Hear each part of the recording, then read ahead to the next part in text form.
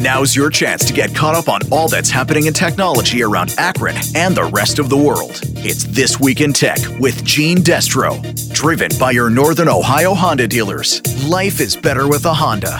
Visit your local Northern Ohio Honda dealer today or online at northernohiohondadealers.com. Now, here's Gene Destro.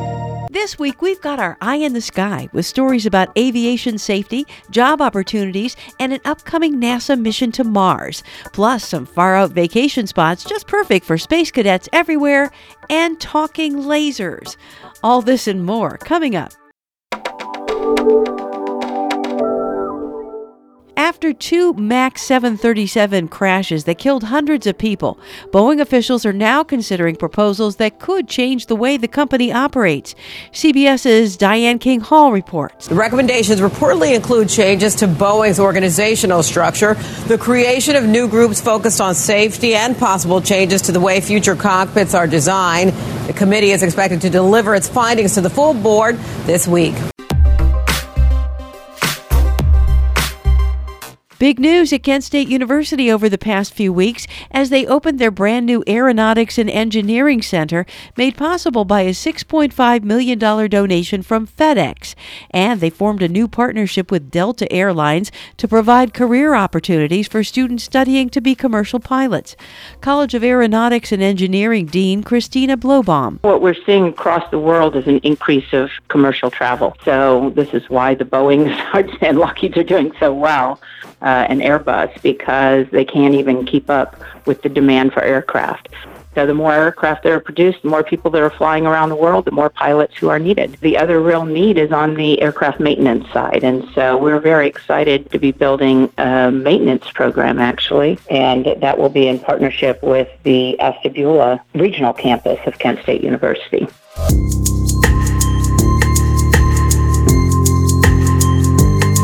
In Cleveland, the NASA Glenn Research Center is paving the way for the next mission to Mars.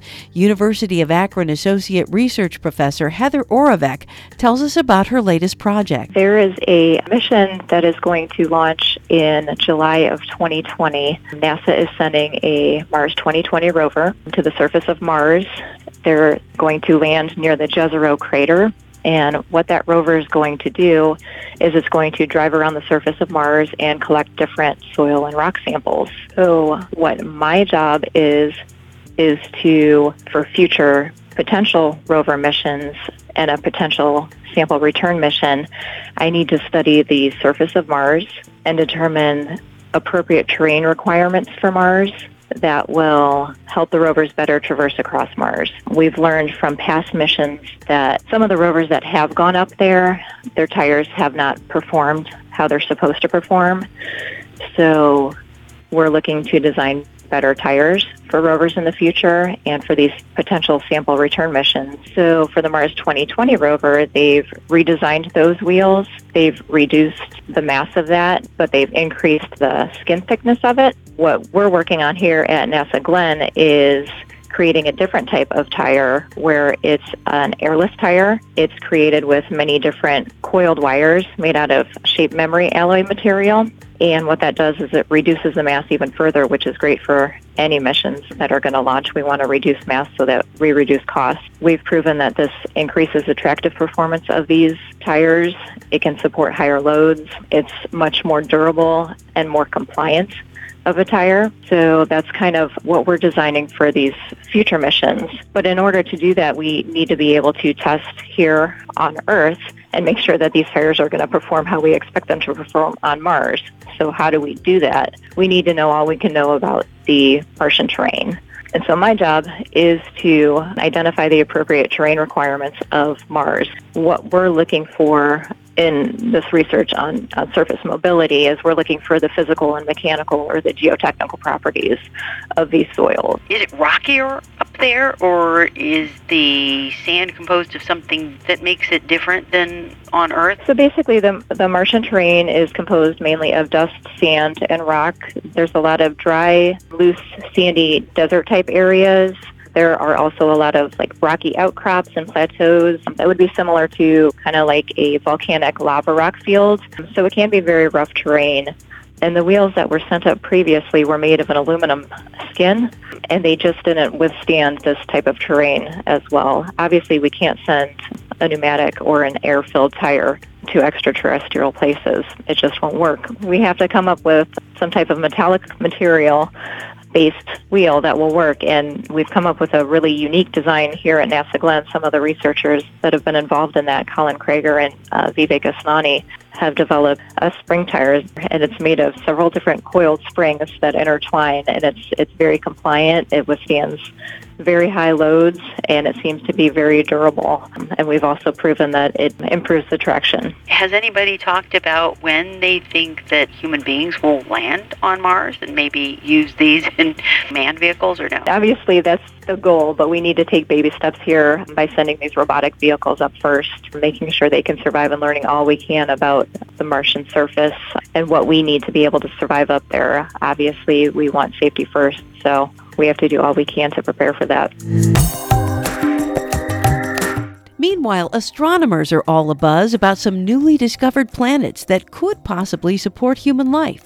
Rich Aughan has more. About 40 light-years away, orbiting calmly around their Jupiter-sized host star called TRAPPIST-1, at least 7 planets well-suited for atmospheric characterization have been revealed. According to the technical journal article published in Nature.com, the careful observations of data from the multiple telescopes dotted around the globe open the window to these exoplanets using an observation method called transit signals, where integers are generated when the planet passes in front of their host star. From those integer ratios, astronomers can derive all kinds of information, like a planet's size, mass, temperature, and distance from its host star. Astonishingly, the 7 planets detected have equilibrium temperatures low enough to make possible the presence of liquid water on their surface. The idea of getting to this relatively closely neighboring solar system is a bit far-fetched, but not completely unimaginable. NASA already has articles published on the theoretical propulsion system of warp travel, as well as their discovery of hidden portals in the Earth's magnetic field, creating direct pathways to distant points in our own solar system and possibly others. I'm Rich Aughan, and this is your Green Air Minute. For more on TRAPPIST-1 exoplanets and our own planet, visit greenairradio.com.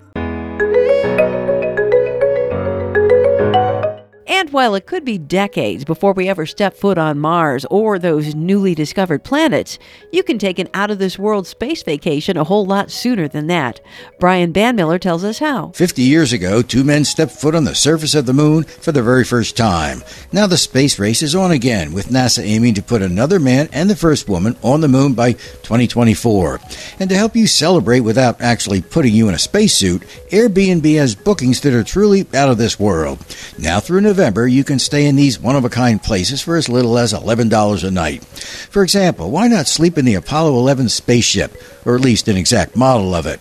When you get tired playing make-believe, head outside and explore the country, which, by the way, is New Zealand.